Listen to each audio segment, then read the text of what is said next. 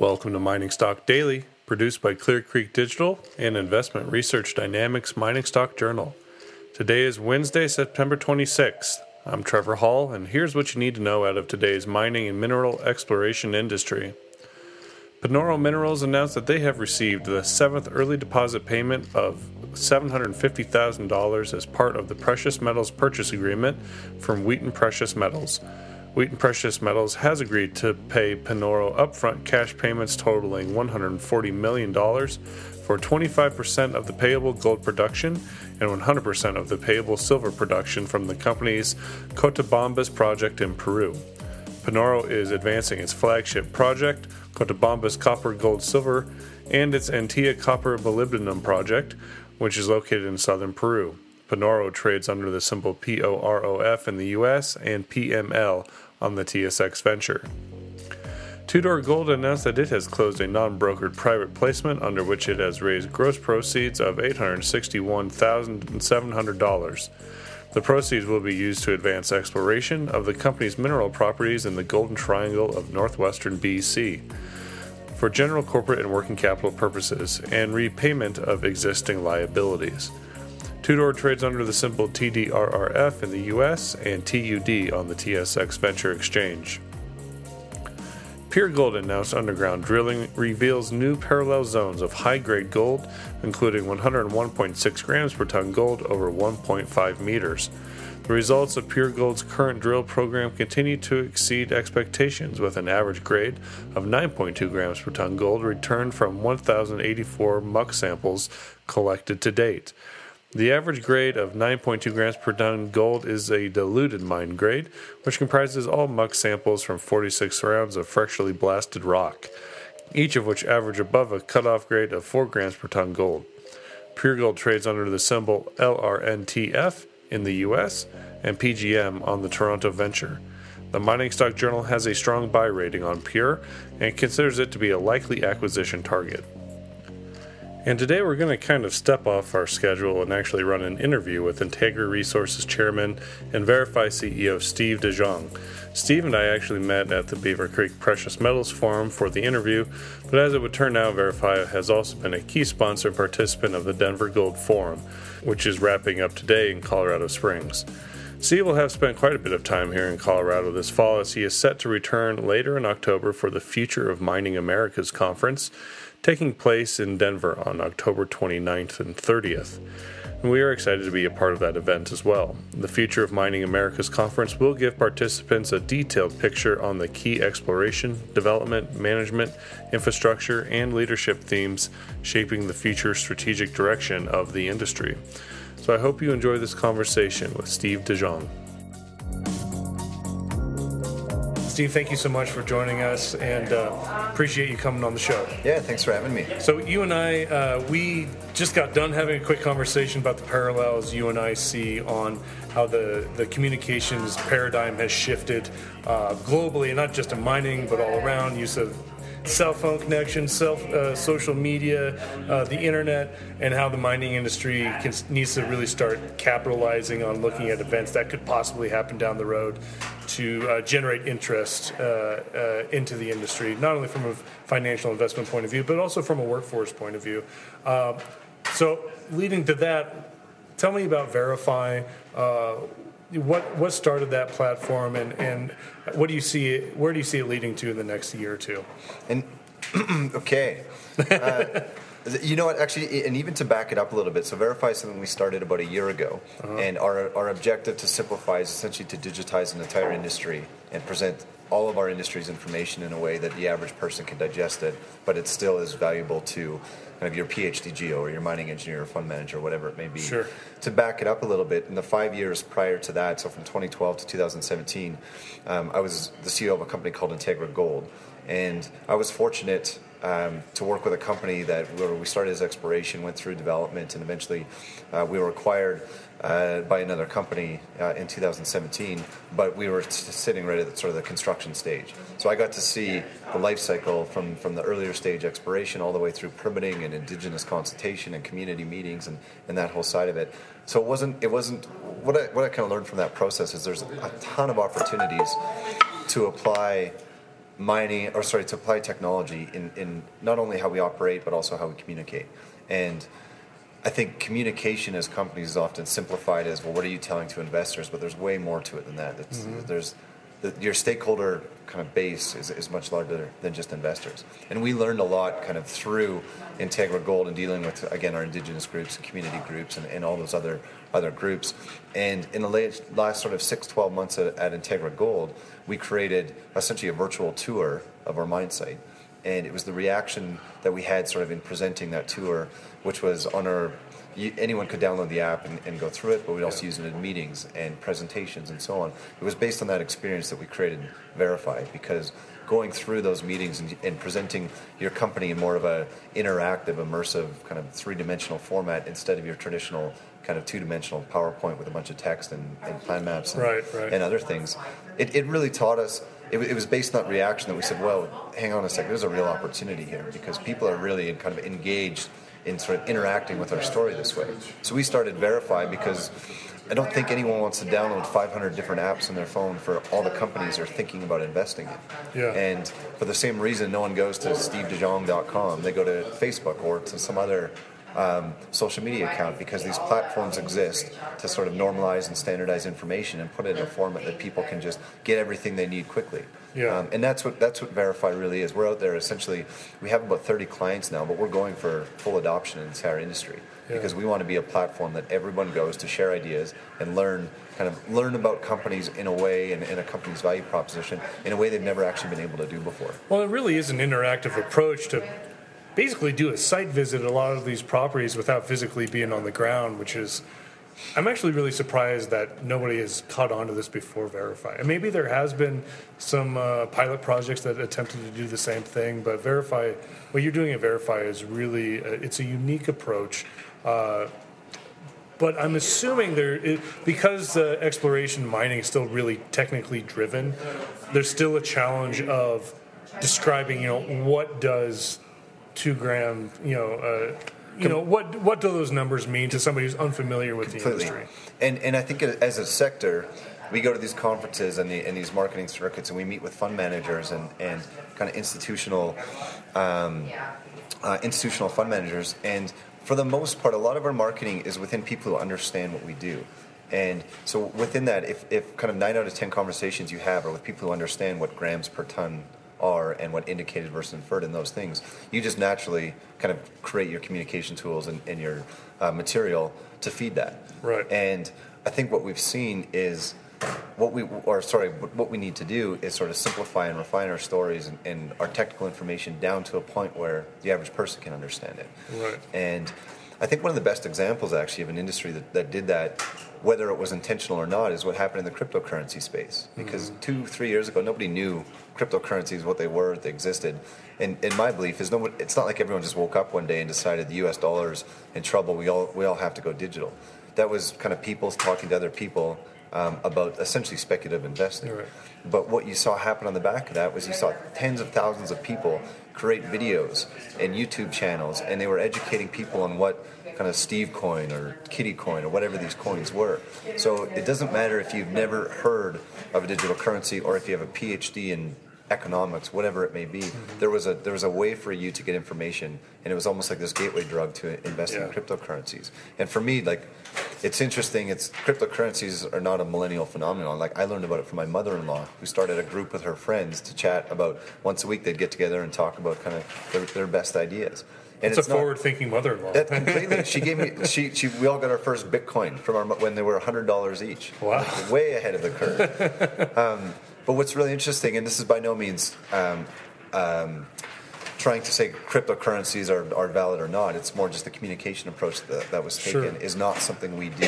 As an industry, we individually take our PowerPoints and our websites and we try to kind of use those tools. But 99.9% of the general investing public, if they went to the average mining website, wouldn't make it past the first page or two. Right. Because that's great that you hit 10 grams per ton over 10 meters. What's a gram? Well, what's a ton? What does that mean? Right. Well, on the counter argument to that, and maybe you've been approached this, if there is an opportunity to simplify the story and the message, does that open up the book for bad projects to take the limelight away from good projects? I think I actually take the opposite approach to it. Okay. And again, I view this in sort of a world where we've somewhat normalized the data set first. So everyone's sort of presenting, even their resources are using the same color format for indicated versus inferred, where everyone is now, I don't want to say on a level playing field, but now when you're looking at company A, company B, and company C, you're able to somewhat compare them. Mm-hmm. I think the best analogy of what would happen from that is what happened in the taxi industry.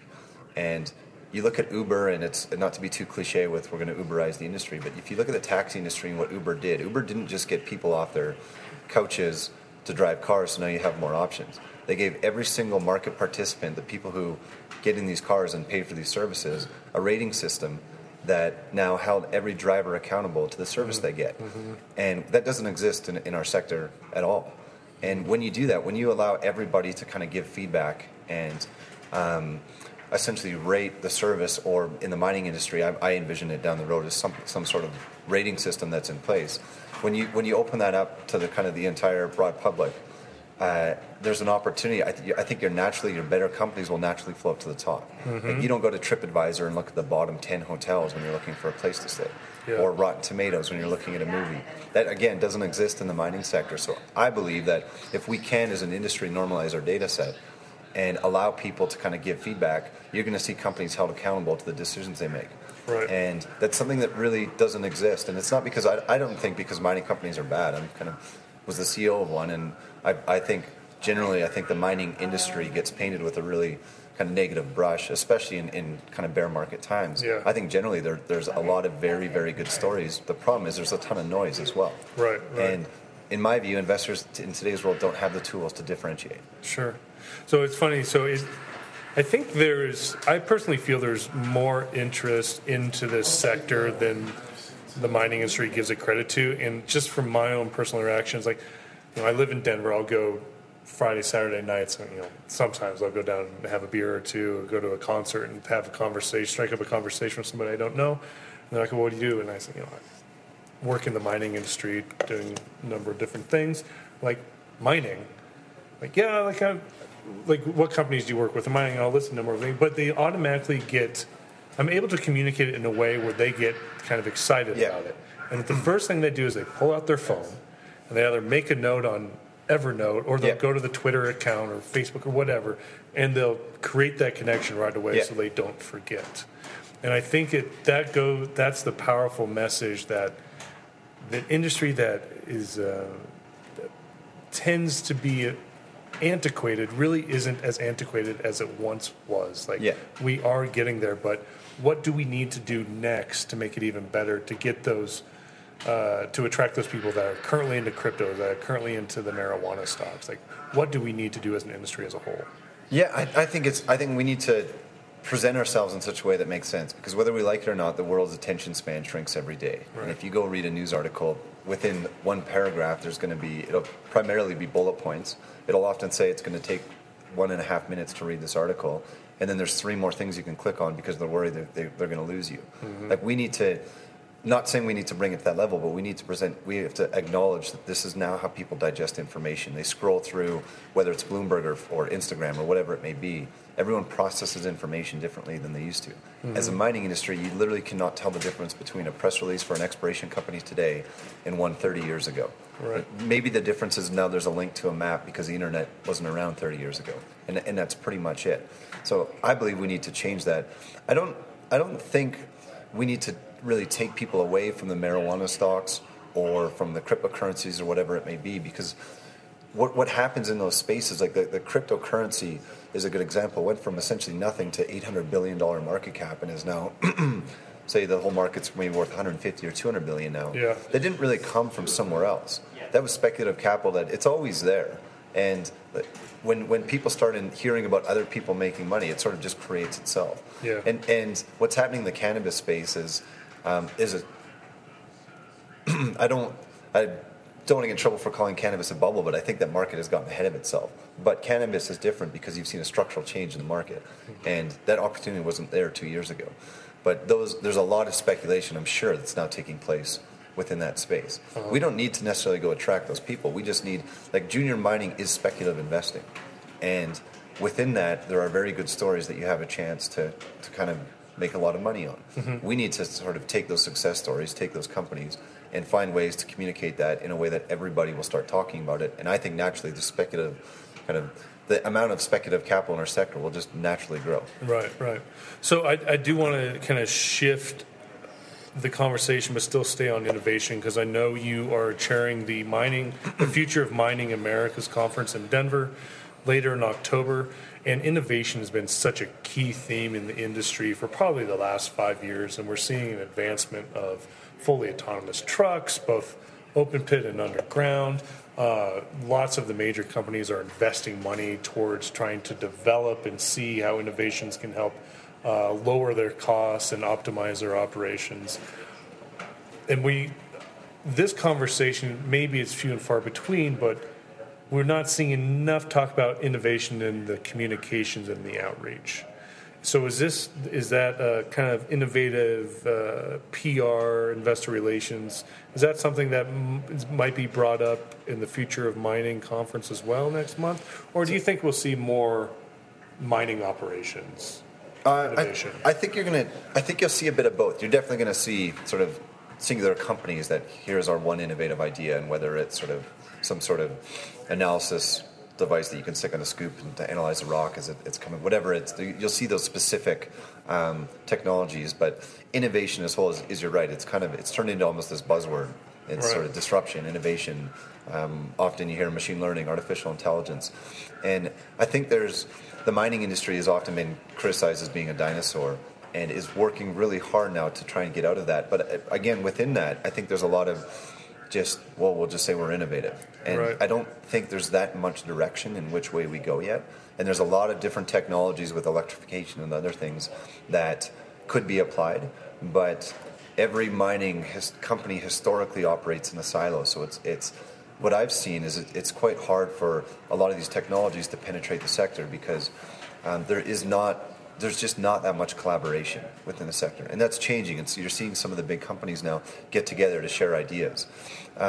I'm a big believer that kind of when you talk about communication and the innovation or the technology we're using on the communication side, I'm a big believer that is sort of the first step to real disruption, innovation taking place. Yeah. Because if we can get everybody communicating in a format where they can share ideas, and like I look at the Verify platform as hopefully being able to help achieve this, as a place, then your technology companies or people who are maybe not as familiar with mining, because they can now sort of understand in mining and exploration and exploitation and reclamation is presented in an interactive way that they can understand. I think that's when your real ideas are going to come to the space. Yeah. Because you're going to see your non-mining people who don't know that much about mining with really interesting technologies finally have sort of an opportunity to look at sort of the industry as a whole and see what are the potential applications for any one of their specific technologies. So is there a skepticism from the investment community on adopting innovation into certain projects, specifically from the development stage? I know there's a number of projects out there that 10 years ago wouldn't have been feasible. Yeah. But now with the advancement of technology, I mean, for a great example would be ore sorting. Yeah. 4 or 5 years ago, ore sorting was kind of this, let's see how it goes, but nobody's really implementing, to where now we're seeing a number of companies from operations to advanced development have it in their feasibility study.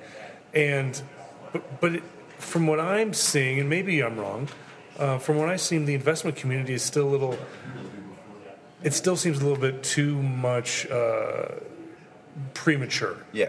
I mean, do you see that? Is there a disconnect between? Well, I think to back it up a little bit, you have to look at sort of the industry as a whole and the cyclical nature of the industry. We have our highs and we have our lows, and sort of in the mining industry and the gold industry specifically, you live and die by kind of the highs and lows. And it's when it's low, it's really low, and when it's high, it's great.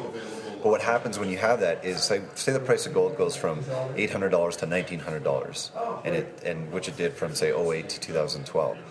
Everything in that scenario, in that gold price environment, is bigger is better.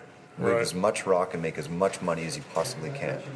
Innovation on that side is more kind of, we don't really care. We're making so much money. Let's just get the biggest trucks. then what happens is when the market turns, there's just not that much money because R&D is one of the first things that gets cut. Right. Because you're trying to preserve your margins with what you're mining. So you eliminate things like R&D and others.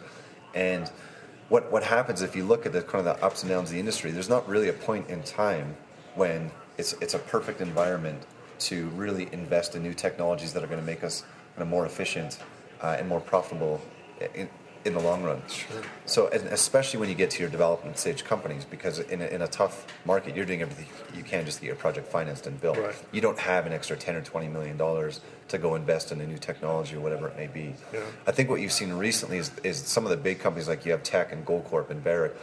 You're seeing them really step up, and Agnico is another good example. And I think the long term, you're going to need those companies to continue to do that because they have the budgets.